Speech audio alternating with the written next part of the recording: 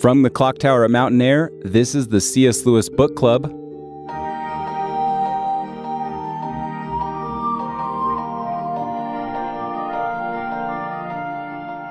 I'm Dan. And I'm Alex.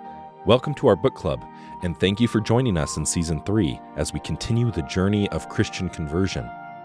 In this episode, we are in The Great Divorce, chapters 6 through 10. And spoiler alert, if you haven't read along with us to this point, feel free to pause, go read, and come join us.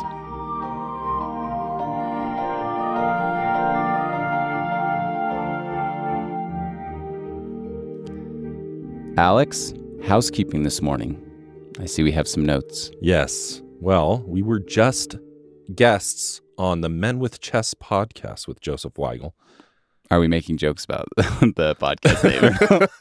No. It's if we haven't covered the book Abolition of Man, but that is the thesis of Abolition of Man is kind of where that term, the name of his podcast, comes from.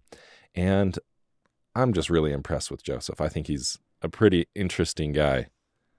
Yeah, so someone who it feels like you're talking to somebody who has completed a master's degree, PhD, whatever in this subject, but is also a fireman but incredibly well read and just an awesome amalgam of cool interests and effort and a lot of good things. Yeah, it was hard not to talk with him and just think, this is a guy I want to be friends with. Yeah. So if you haven't listened to the Men with Chess podcast, I would look it up. He's going through in a much more systematic and academic way of approaching the books that he's covering. He started with The Abolition of Man and then did some of the almost antithesis type works of philosophy to kind of show why C.S. Lewis's philosophies are so needed in our day. And now he's going to be in That Hideous Strength. And because we covered that book, that's why he wanted to talk to us. So I'm not sure when our episode with him is coming out, but we'll be returning a little bit to That Hideous Strength, which was fun for us. It's been a while and we love that book. So that's right. Thanks for having us on, Joseph.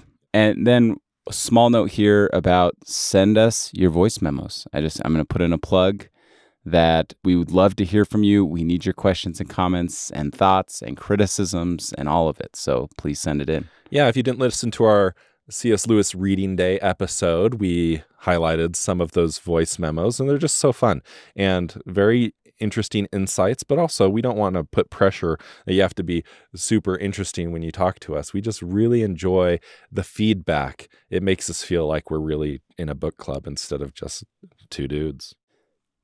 All right, Alex, you want to give us the summary for today? Sure. Lewis continues his exploration of the Valley of the Shadow of Life when he comes upon one of the ghosts he met on the bus who attempts unsuccessfully to bring an apple back to the gray town. Another ghost explains that the story of becoming more solid over time is mere propaganda. The ghost's convincing skepticism puts Lewis in a funk until he meets George MacDonald, the angelic guide assigned to him. MacDonald helps Lewis understand what he has seen so far, and together they observe several more ghosts' encounters with their respective guiding angels, and their various methods of repelling the invitation to infinite joy. Well read. So for themes today, I have heaven and hell working backwards. Okay. And I think it's something you explicitly, George MacDonald hits on in several different ways, which we'll cover. And then also you see that happening, I think, in the ghosts, in the ghostly encounters. Yeah. And I think MacDonald uses the analogy of a salt desert. And I'm specifically thinking of the pains and the sufferings that we go through in this life. And he talks about this, we might even get to a point of feeling like whatever good can come after this life can't justify the pain and misery happening here. And that hits at a core question I think any thoughtful agnostic or atheist or Christian confronts at some point is the pain and suffering in this world and how that pain can turn into deep pools as heaven works backwards. And so I need to contemplate that more in my life, and I can just tell that is a trove of wisdom that can be applied, is what I'd say. Yeah, he says when Anados looked into timelessness, he brought no message back, whatever that means. but I think I know what that means. You do know what that means. Yeah. Well, so Lewis found a book by George MacDonald in a train station, and it was Phantastes, which is an Anados, the main character. And so that's all I know. I haven't read it yet. I want to read it. Well, the idea of trying to understand timelessness in a mind that is stuck in time. And that's why, when George MacDonald's talking about this, we'll bring this up with our audio clip, that some of the doctrinal differences of a lot of Christian traditions are really just different frames of reference of this timeless truth and trying to put it in the context of time. And so you'll get almost contradictory conclusions, but none of them make sense unless you're trying to look backward, and even backward is this time context perception, but of something that is true, that our identities are larger than what our identity is now. And being able to yield our present identity to God, who is the source of our growth, is an important part of what it means to let go of yourself. It's kind of like when Jesus says, if you want to find yourself, you have to lose yourself, and lose yourself specifically for his sake.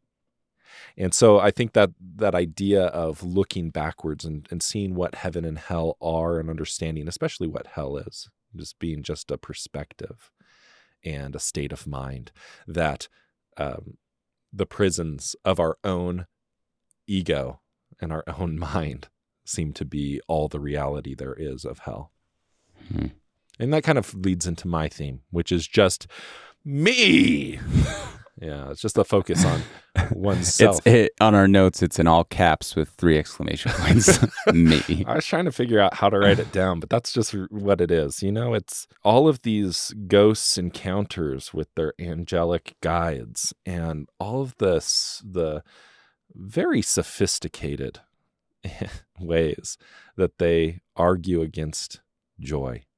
It's really interesting, because on its face, you would really say, well, nobody doesn't want to be happy, and everybody wants happiness. And I guess it's just understanding what happiness is. And what everyone wants is themselves. That's right, exactly. Everyone wants, like we were talking more about of themselves before we started recording, is that idea from How to Win Friends and Influence People. Everybody's favorite word is their own name. And sometimes instead of novelty and growth and becoming a freshman again and entering into a new phase where you are a fool and accepting your foolish state so that you can truthfully see where you are, and by understanding that position, take gradual steps upward, that sometimes comfort and familiarity keep us from entering into that path of growth. And so really it's understanding the prison of our own minds is hell, and we're stuck in hell when we're stuck in our own egos. And I think every single encounter at least has that angle to it as an explanation for the motivation behind these pitiful ghosts, which I unfortunately resonate with a lot. I think we all do. Excellent. Let's take a break and we'll jump in.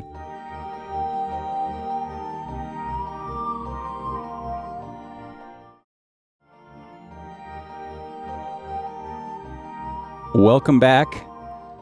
We have the bowler hat man who's trying to steal some apples. Yeah, he was talking about, or he talked to him on the bus, right? Yeah. Lewis talked to him on the bus, and his whole idea was trying to create some scarcity in the gray town and getting his hands on some real commodities. Something real. Yeah. And his argument in the bus makes a lot of sense. And then when you see it play out, in the real world, Is that what we should call it? The real world, the valley of the shadow of life, this landing ground for the foothills of heaven. If you go towards heaven, it'll always be heaven. So we're in the foothills of heaven, and he's trying to lift up apples or fill his pockets, and then he realizes he can't fill his pockets, so he's just going to go for the biggest one, and then he can't do that, and he ends up trying to and actually succeeding in lifting the smallest apple. This whole scene is funny to me because I'm imagining this ghost who's trying to be furtive and kind of skulk around so no one sees him coming to steal this apple, but he's moving in slow motion because he can't move very fast. So you just have this like slow motion ghost running across the grass very slowly. Anyways. And also not furtively because the entire waterfall is watching him. Yeah. What did you get from the waterfall angel? Yeah, so Lewis doesn't recognize it first, right? It sees it as a waterfall, but eventually I love the description of this angel pouring himself into the land around him. Yeah. So yeah, maybe just the fluidity between heaven itself and the trees and nature, and then that angel who he realizes later on is actually a person. And I think that all of this country is supposed to embody God. Yeah. And so in the same way, it seems like a small type of that. Yeah, I thought of the condescension of God, of the mountains kind of pouring out this water down into the lower lands. And it says that the angel is up against the mountain almost as if he were on a crucifix. Yeah. And it also reminded me too of the beginning of the abolition of man, when I think it's Spencer that Lewis is quoting, or that is brought up in the Green Book about the perception of a waterfall, and one spectator calling it sublime and the other calling it beautiful, and them trying to say that these are all just subjective experiences. Anyway, but this is almost like Lewis saying there is not only beauty or sublimity to this waterfall, but it's even more real, and actually you can almost give it personhood. And so the beauty of a waterfall or a landscape kind of being brought out in this angel. The first time I read it, I was like, oh, that's an interesting thing that, the waterfall's an angel too, I guess. And this time through, I was like, oh, I see a lot more, because we've filled our minds with this narrative, well, not a narrative, but with this philosophical worldview through so many of C.S. Lewis's books, that I saw it with new eyes. I think it was more meaningful this time. We'll get to later on the George MacDonald hell is a state of mind type idea. But as far as the bowler hat man trying to steal an apple and take it to hell, I'm trying to think how it applies of where would we try to steal a piece of reality and then take it into a state of mind for our own benefit. I think I'm trying to do that right now a little bit. I'm trying to take these truths and put my name, plaster my name on it, and say, look, here, I'm presenting you with this truth. Think that I'm important because I'm the messenger. You shouldn't kill the messenger, but you probably shouldn't worship the messenger either. And I think, it's good to recognize goodness, to recognize truth, some piece of heaven. Be careful not to try to glory yourself in it, I think. Sounds like we maybe need to drink from the pool that eliminates all authorship, or what's the word that he uses for the painter? He says we just need to go up and drink from this pool where none of that exists. Anyways, we'll get there. All right, and then he meets the reliable man. Yeah, and also somebody he'd had an experience with on the bus. Yeah. And this guy sees through everything, right? Yeah. Not to be taken in. Yeah. He's a dwarf. He's a dwarf. So worried about being taken in that he can't be taken out. And so he doesn't trust anybody, because he's seen, and I think truthfully, he's seen things from his own life. You start getting fed propaganda, especially during wartime, of these are the bad guys and these are the good guys. And you find out through however much research or personal discovery, I don't know, you skepticism. Yeah, you look into it and you see it's all the same people and they're all the same side, and you're just a dupe. And it's hard not to take that position of, oh, I'm just a pawn and a dupe, and try to profit from it by saying, oh, everybody's a dupe and everybody's a pawn, and I at least see through it. And but the problem with that is that's all you're contributing. Because then when Lewis turns it back on him and says, well, what should we do? And he's like, well, it's not my job to come up with a plan. That's their job, is to, like, they're the ones who make the program. So I like that when he says, you come in my way, and he's like, I don't see any purpose in going anyway. And after he leaves, Lewis becomes depressed. Yeah. And also more terrified of the shadow heavens. He's making some seemingly truthful points, but the problem is this ghost doesn't. He wants to blame the they, in quotes, thems, for lying and for not really providing anything, and then also make them responsible for providing things. Instead of realizing that maybe there is something good beyond him, he's come to this conclusion that there's nothing good. And there's nothing good beyond me, at least.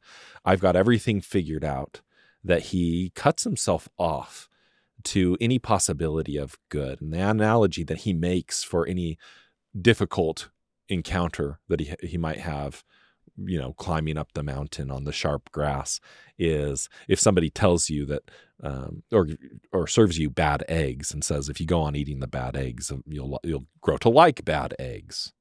And he suddenly makes this comparison of something good that is difficult to a bad egg. Because he can't see that there might be goodness that he doesn't like. This is good, because when I read it, I thought, well, how do you distinguish between when someone's telling you to eat the bad eggs and eventually you'll like it versus walk on the grass and you'll become stronger? Like, if someone's actually leading you towards joy or towards goodness versus just leading you towards suffering. Well, we see the solution that Lewis has to the same skeptical stupor. And that's when he meets George MacDonald. And this person that he admired in his life and trusted through this admiration assuages most of his doubt immediately. In fact, he even says that. It's like, well, at least I can trust you. So just you being here talking to me, I don't really have the doubt anymore. But I'm going to present it anyway. He says something like that, where it's like just your presence. And I think that is the solution to the skepticism that this ghost has, is just admire somebody. Look around you. There are people who are paragons of virtue, who are good, that you can see goodness in and might be a little further down the path than you. And instead of thinking that you've already finished the race, you've already got everything figured out, look around, find somebody to admire. And you're going to find that all throughout Scripture. You're going to find it throughout history. And you're probably going to find it throughout your own neighborhood too. So instead of thinking that you're just on top, realize we're all on this journey. There's going to be people at different positions, and it's hard for us to judge. But I don't know. Try to admire somebody else beside yourself. That one kind of is hard for me sometimes. I think part of growing up for me, I remember as an adolescent looking up to leaders and whatever else in different ways. And then as you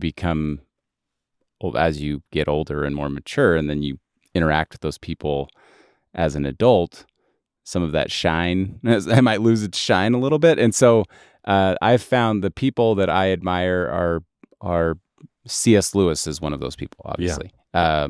Christ, it's also my neighbor, I would say, but it's more in specific virtues that I can see in different neighbors and people around. It's not that I'm trying to put a person on a pedestal and say, oh, they're a special person. I'm sure Lewis had his weaknesses along with his strengths, and he'd be the first to admit it.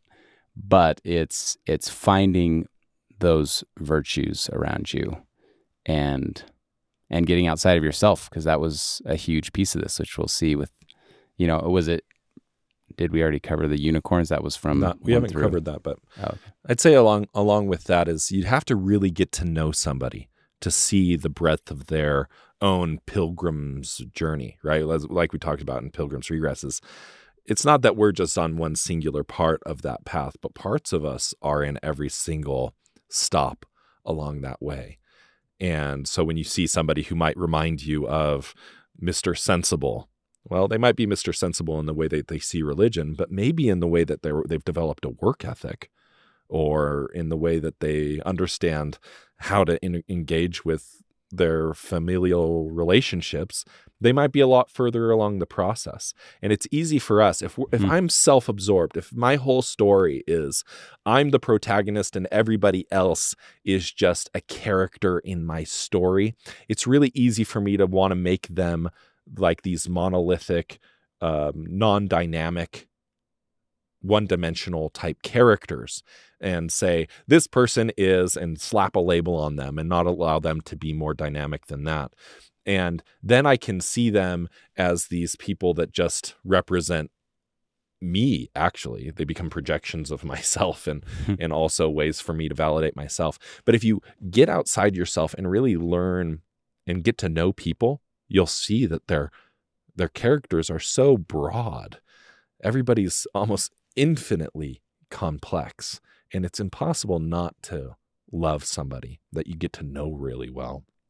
So if you feel like you're in the stupor of skepticism or cynicism, like this ghost is, I think the solution is get to know some people. You'll be surprised at how admirable every person can be the more you get to know them. Little preachy, but that's just something that I've recognized from my own life, is you can look around the world and see all these people that you're better than and that aren't as good as you, and they're, stupid fools that are these ghosts that are turning away their angels or whatever, if you want to take all this information and just use it to project. And that just, for me, that's just not my experience with people when I learn to get to know people, and that's the solution to, I think, any time that I've hated somebody, is get to know them better. The last piece I wanted to bring up before, kind of in this moment that he meets his angel, George MacDonald, he's in this depression, and all of a sudden, heaven itself becomes sinister.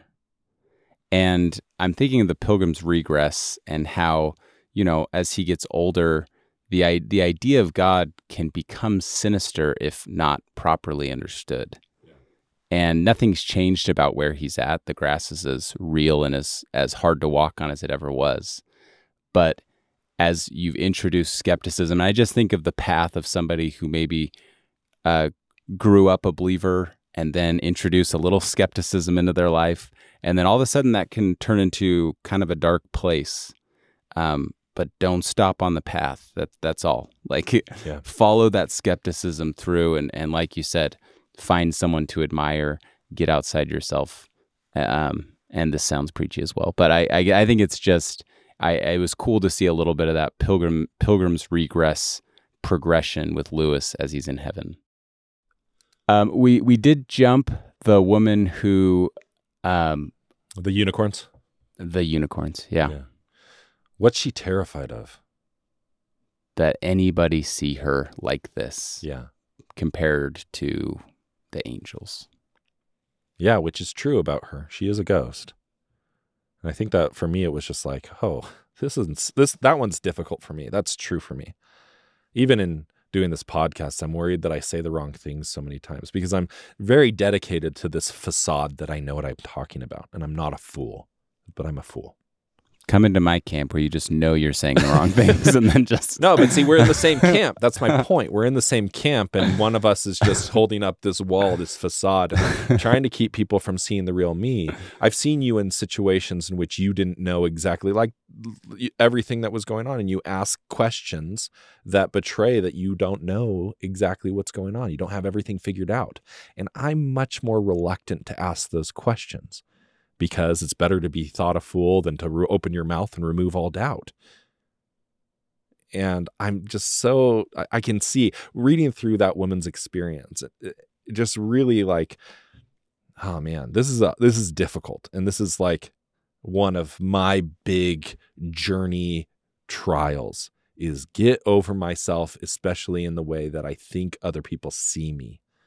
Stop trying to have it all figured out. Stop trying to project that I'm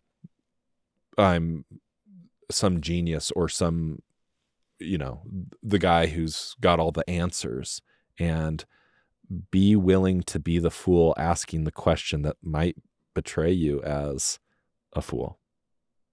We're all fools. When I was learning a second language and living in the country where I learned the language, this was a real stumbling block for me, because you can learn a second language a lot faster if you're willing to sound like a fool, say things wrong. Hopefully you're around people who kindly tell you you're wrong, but even if they don't do it kindly, every time you do something wrong and somebody corrects you, you can see it as a tragedy because it's showing you that you're not good enough, or you can see it as an opportunity for growth. And the difference between those two states of mind is all the illusion of what you want to present yourself as. And this woman is in a place where she can't present that illusion anymore. So she doesn't want to be there. It's too uncomfortable. I see actually in her maybe a little more hope, and maybe this is wishful thinking. I see more hope than I see with most of the ghost encounters, where there is this last resort, and the last resort is fear and maybe just total humiliation, a type of humiliation that you can't escape. And maybe that's where all of our pride takes us eventually, in a very fingers crossed, I don't know, type way. I hope that's where I go, hope, don't hope. Hopefully you're hoping pride is your fall. Is that what you're saying? No, I'm hoping that my pride takes me to an inevitable humiliation. And that's a hard thing. That's a difficult thing to hope, because who hopes for their own humiliation? And I think that is true. Eventually we're going to have to come to the presence of God and see our lack in comparison. And will that fill us? And if you're thinking about yourself, it's going to be humiliating. We'll want the mountains to fall on us to hide us from him. Or we can use that as something to pull us, to. This conversation reminds me of Screwtape Letters, that it's better that the patient dies in a nursing home surrounded by people that lie to them. Yeah. Versus being confronted with fear and death and some of these things that shock us out of our self-focus. This problem that we've talked about a little before, where I want my kids to feel special to me, but I don't want them to really believe it. I don't want them to think that they're better than other people. I don't want them to be so self-focused. I think the reason, because it's true, they are the most special people in the world to me, and I want them to know truth. But that's because their relationship with me is so important that I don't want them to be insecure and come to me with walls of insecurity and facades of defensiveness in engaging with me. And so they need to know that they're accepted by me. And in that way, I want them to feel special. But I don't want them to really learn that lesson and go out and think that they're more special than other people, because then they're going to encounter reality. And reality will tell them that other people don't really care about their story so much. They're going to go into other situations, be it competitive situations in sports, in finding a job, in relationships, and evidence will say to them over and over again that they're no more important than anybody else. When they encounter that truth, I want them to just handle it with grace and ease. So how do you tell somebody that they're special without it going to their head? My thought is that if they see their father exercising the virtue of humility, they'll understand that my dad doesn't think he's the most important thing in the world.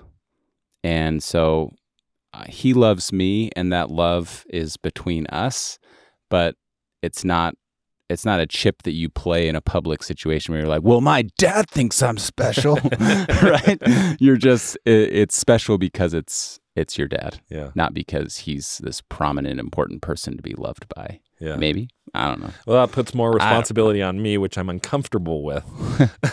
But I think just in this conversation that the truth is really the solution, which is they are the most important and special people to me. I can say that without reservation because it's true, but also with that, reminding them that other people are the most important people to their parents, and we're all kind of equal in the sight of God. Yeah, it's that paradox. It's that paradox of our existence as creations of God that Jesus would have atoned for me individually, and yet the same is true about everybody else. I think we'll come around to this conversation again when we're talking about the angel and the painter, because he's talking about everyone here is famous.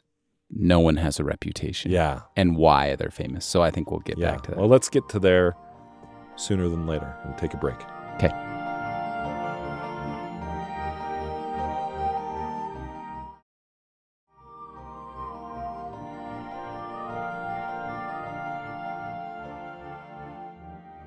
Welcome back. I feel like this whole section that we read is kind of leading, where the focus of these chapters is chapter 9. And that's when we finally meet George MacDonald. And Lewis starts to understand or be taught by his tutor what he's already observed. And then they start going on and observing these encounters together. And it's much more instructive because we have somebody to explain things, even the reality of the situation that they're in and where they are. Have we talked about George MacDonald before on this podcast? Maybe just briefly in passing. I looked him up last night on Wikipedia, and there's a solid, 4-inch paragraph of all the great authors who said that George MacDonald was an inspiration for them and a hero for them. Just interesting. Yeah, I've started reading some of the Curdy books and then the Fantasties.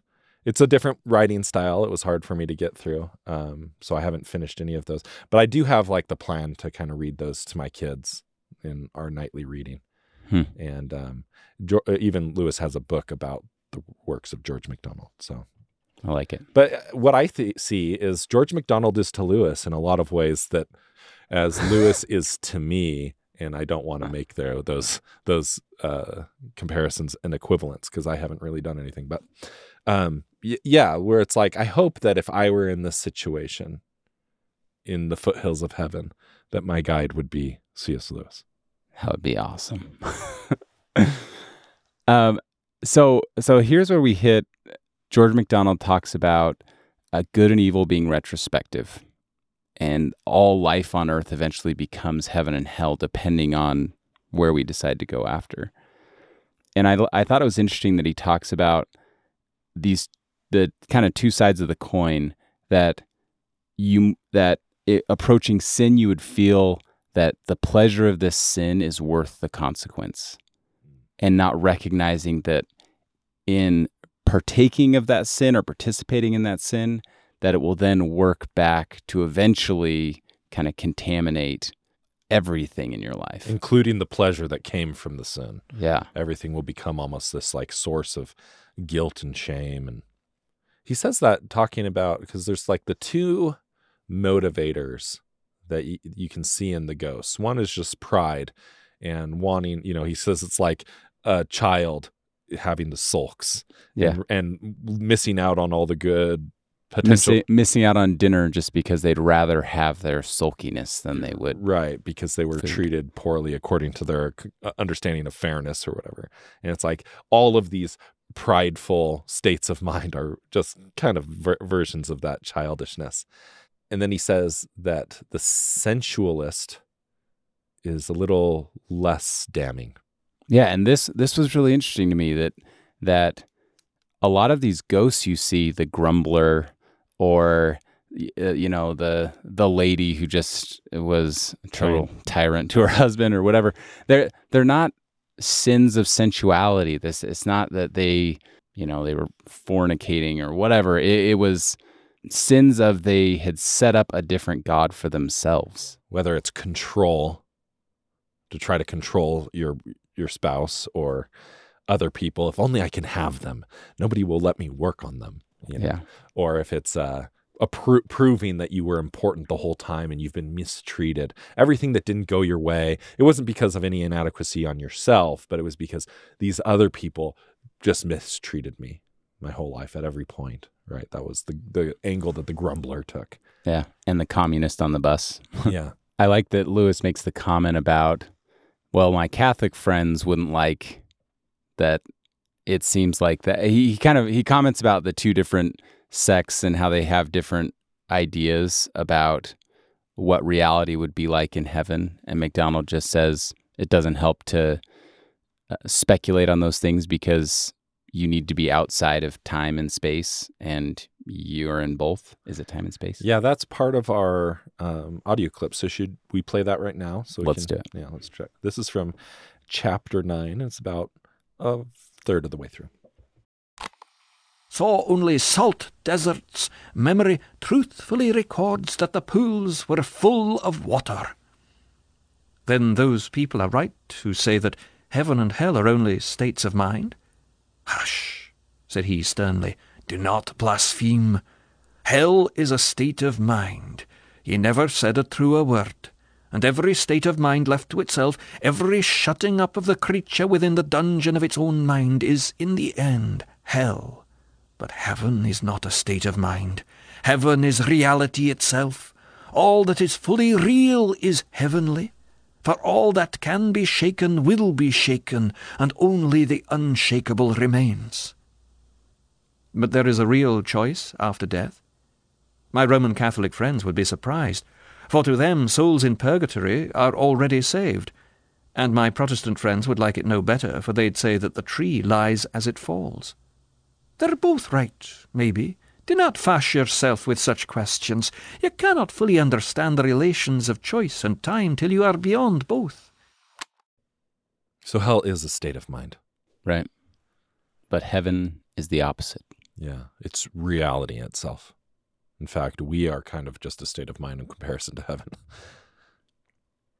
Or the way that we see the world in its reality, the way we understand reality. It reminded me of, in the Pilgrim's Regress, is the black hole only existing because reality has formed boundaries around something or nothing.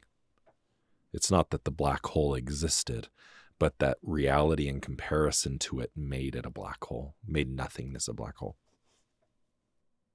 So I think that's where Lewis gets confused, because this idea of progression beyond death, beyond what we would call maybe final judgment, and this is, a doctrinal consideration or contention. What happens after we die? Is it just our life is what determines where we go, heaven or hell?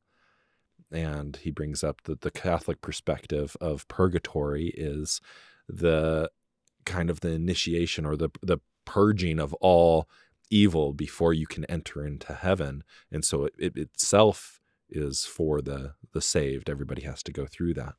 And that the Protestant would say the tree falls where it, or lands where it falls. Lands where it falls. And so it's like wherever you were, that's just, and then the dependence on grace, which is, doctrinally accurate, that the grace will save you even if you fall as a believer in your imperfection. And that it's, both of those are true from a timeless perspective from this point of view, which is what I really believe, that obviously we're not going to be perfect when we die. And no unclean thing can be in the presence of God. And those things seem to exclude us from his presence. But the atonement and how it works and when that comes into play, and maybe it's coming into play right now. Maybe I can participate in or receive the grace of God right now in order to, effectuate heaven in my relationships and in the world, whether for myself or even for other people. When you said maybe I can participate right now, the phrase that came to mind was the thing that's most like eternity is the present. Yeah. It's probably the only way you can participate in it is just right now, because we don't understand eternity yet. Yeah. Which makes me feel like I have the responsibility of being happy right now, even if I'm going through the salt deserts.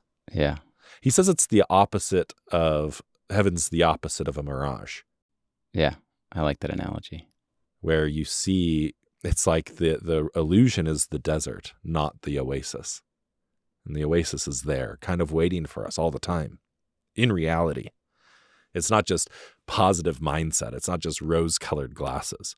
You're not just pretending, but really seeing that the difficult aspects of our life can give the dynamic range of our mortal experience. And in that way, play a part of our eternity, or play a part of a joyful life. I don't know. Does that seem to be taking too lightly the suffering that people experience?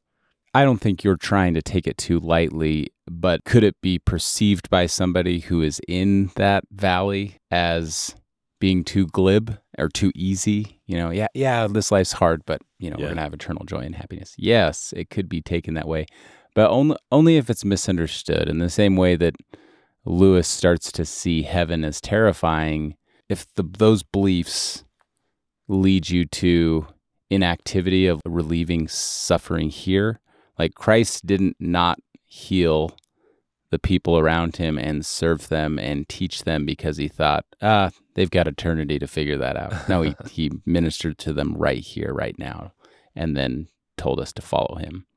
So if it calls us to action in the present, then I think that it's properly understood, or more rightly understood. This brings to mind in Pilgrim's Regress that God is a gambler. Yeah. There's what part is that? That's toward the end. But the idea of is this what Slickestein Zauga, where he talks about what's the counterpoint? Well, he says a lot of people, there's the accusations that people level against God, but they don't really have data to back it up. And he says the only thing that the data seems to back up is that God's a gambler. Yeah. And that seems terrifying, that God's a gambler. But what he's gambling is that we will use our own freedom and our own choices to put our own egos aside and choose him. And he can't compel it. He can't tempt to virtue like the devil can tempt to vice. And so that is a gamble. And it really is the risk of our existence.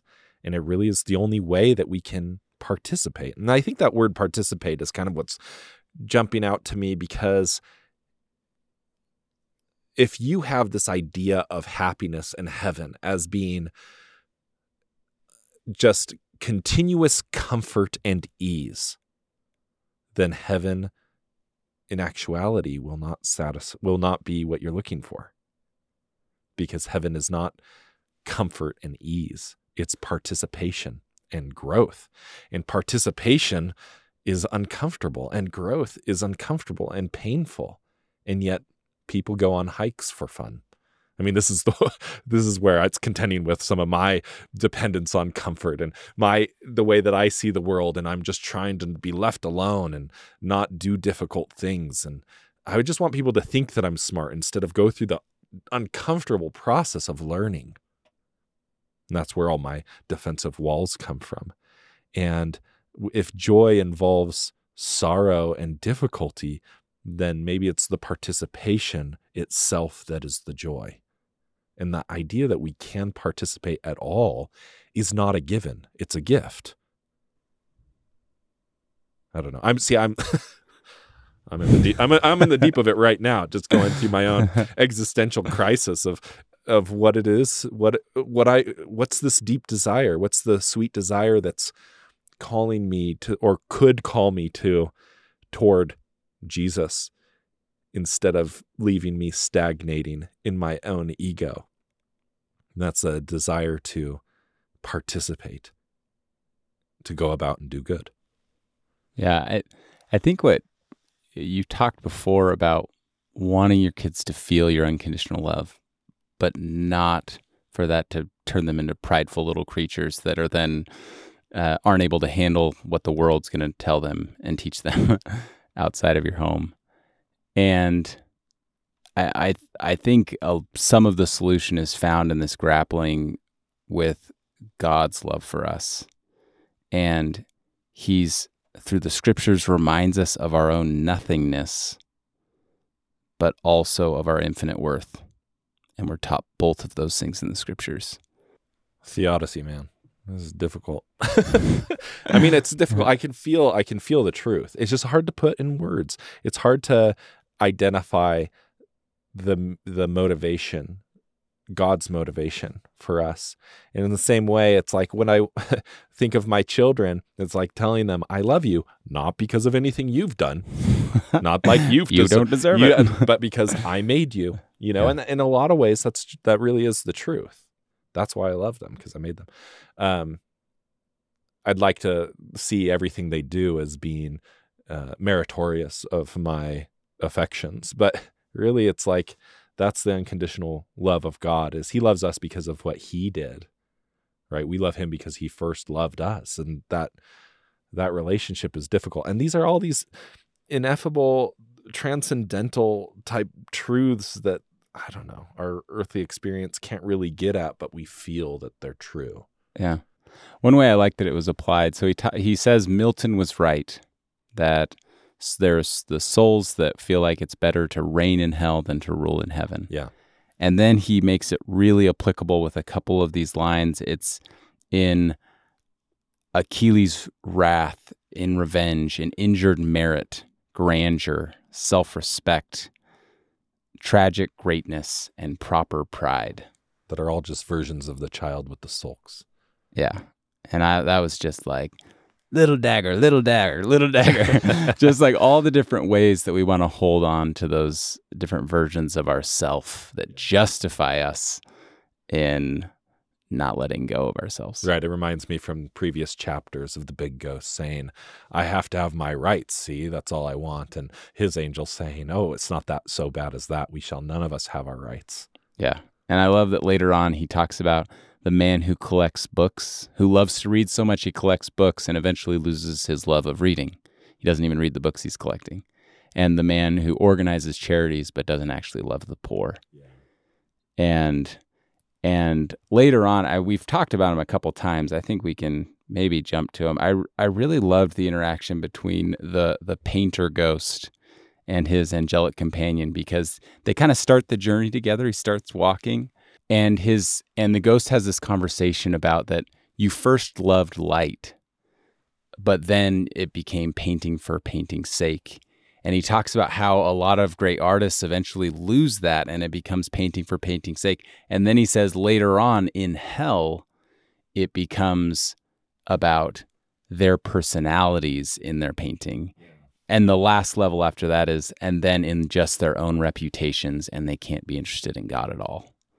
Yeah, that's interesting, because that comes after talking about all these spirits or these ghosts that have gone on the journey up to heaven, and they have devoted themselves to a good, a quote unquote good. Yeah. But they get so obsessed with that premature good, they can't let go of it to go to the next level of good. And this is obviously something that has its hooks in me a little bit, which is developing a virtue and then getting so excited about how virtuous you've become in that one regard that you're unwilling to go back to square one, to become a freshman again in a new process, go into the next level. And instead of seeing the growth and progression as being the purpose of taking a step, you just become infatuated with how well you took that step. Now, this is my step. I love this step. Maybe this step's the end. Yeah, and he eventually heads back. He goes back to hell when he finds out that he'll never have a reputation in heaven. He'll be famous in that the most important being and mind will know him, but that's it. And that isn't enough for him. Joy is not enough for him. He wanted fame. He wanted his reputation on earth. Yeah, the being known by the supreme being, creator, is inferior to him than having a crowd of admirers. And it's obviously giving up eternal joy for something so comparatively insipid. This is definitely speculation, but it will be so interesting to see when we take off the veil of this world and we're in, to me, these ghosts, they're in pre-heaven, and in my mind, wouldn't it become so obvious then? That's one thing you're thinking with any of the ghosts interaction. Isn't it so obvious that now's the time you let go of this? And how many of us will still hold on to it? I think other people's vices are always really obvious to us. I think the one specific to us will cost us everything to give up. And so it will seem, why doesn't this guy just get over his pettiness, or this person get over their vanity, or this person get over their grumbling?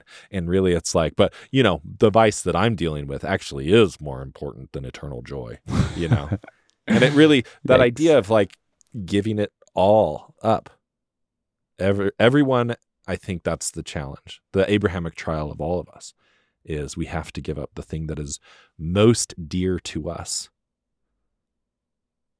And I think Abraham, with that being embodied in his son, I think it's true even more when it's embodied in our own selves. We have to die. Yeah. So that's why I get a little uncomfortable with I know somebody who's like that ghost. When all these ghosts are in me, even the more silly ones. And that's what there are the ones that are like monstrous and come all the way up to the foothills of heaven to shake their fist at heaven because they hate or envy or have contempt for joy. And in some way, they are farther or more savable than the people who think they already have it. Yeah, because they actually knew how to distinguish between God or heaven and hell. And in a little teaser, this is kind of what we're going to go down a path of somebody like that in Till We Have Faces. That's kind of the situation of the life of Orual, who's the main character in that book. And that's where we're going next. Not next, but after our next couple episodes. I have a lot of apprehension and excitement about Till We Have Faces. Well, the way you've talked about it, scared and excited. Well, I think it's important to see in what way, because it's so much easier to relate to Orual than it is to maybe some of these ghosts from this third person perspective. And Lewis is obviously identifying her as what his struggle is too. It's very autobiographical as well. So I just love this book. I love The Great Divorce, how instructive it is for this seemingly paradoxical or it's almost like on its face seems obvious, but we don't love goodness as much as we think. And if we think everything that we like is good, then we might just stop where we are. And if we see difficulty and progression and walking on our ghosty feet on the pokey grass, then it might seem like rotten eggs. Yeah, we're going to call goodness something bad. Paying attention to where this pursuit of joy calls us to become uncomfortable, because it's going to call us to become uncomfortable. It's going to call us to die, right? Yeah. I can tell I've been getting a little too lofty in my language and academic and preachy, because it's really uncomfortable for me to engage with this directly. So maybe if you've gotten through this episode and you're like, yeah, stop preaching at us so much. And maybe that's just because that's evidence of my discomfort with realizing and seeing a lot of this stuff in me. Last kind of chapter 10, you have Robert. Another example I love. In the same way I love how Lewis talks about lust and charity and chastity, and in such a real way, in a way that I feel like he's trying to take real Christian virtues and lay it over something that's incredibly important and integral to this part of our life. He does that with marriage and marriage relationships. And you have I think a couple of the ghosts, the familiar relationships, you eventually will get later on a son and a mother and a son. And you get another husband, wife. Yeah. And so this woman in chapter 10 is terrifying. And as you read her story and as she explains her husband and how she had to make him what he was, what a terrifying spouse. And she saw, and how blind she was to the fact that she literally just brought so much misery to this guy that he died of a nervous episode. What was instructional for you with this one? Well, just that when we try to control other people's lives for their own good, it makes us insatiable tyrants.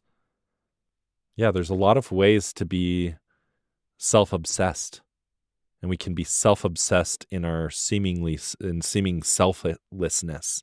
She saw herself as an entirely selfless person who did everything for him. Yeah, so that she. But could she have was control. doing nothing for him. Right, according to her own story, and that's obviously we all are tempted to this, to try to use other people as a way of proving our virtue to ourselves. Yeah, our own virtuousness is one of those tempting ways to prove to ourselves our self-importance, and we need to actually get over our own virtue, or at least our own idea, our own ego, virtue, our own perception of our virtue. If we do it for our own glory, then it's just as good as if it were an extreme vice. Alex and I were talking before we started recording this morning about the best friendships and relationships. The ones that have the most meaning are ones where you actually can work together to help each other see those areas that, I think accepting our own blindness, accepting that we need, what was the name of the guy on Pilgrim's Regress whose name is like Sight? Yeah. Who walks them back through the line. Schlickenstein Sauga. Schlickenstein Sauga. We need our Schlickenstein Sauga in our friendships and relationships, and how that's going to take humility. And it's going to take all of these virtues just to be able to put up with that. But that is where the real meaning in the relationship is created. Because it reminds me of Screwtape Letters when it just says, the patient can't see something that anyone who spent any amount of time with them would have seen immediately. And we need those mirrors around us to help us with our blind spots.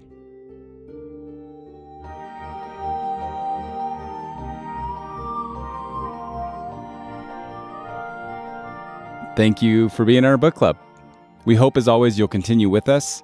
Next week, we are reading chapters 11 through 14 of The Great Divorce. If you'd like to participate with comments, questions, criticisms, or corrections, you can email us a message or voice memo at bookclub@mountainair.media, MTNAIR. Please subscribe, rate, and review on the podcast app. Also, if you listen on Spotify, in the show description, there's a link for leaving a voice memo. So if you don't want to do it through email, you can do it that way. And either way, we'd love to hear from you, and we've enjoyed it so far. So thank you for listening, and we hope you come back next week. See you then. See you next week.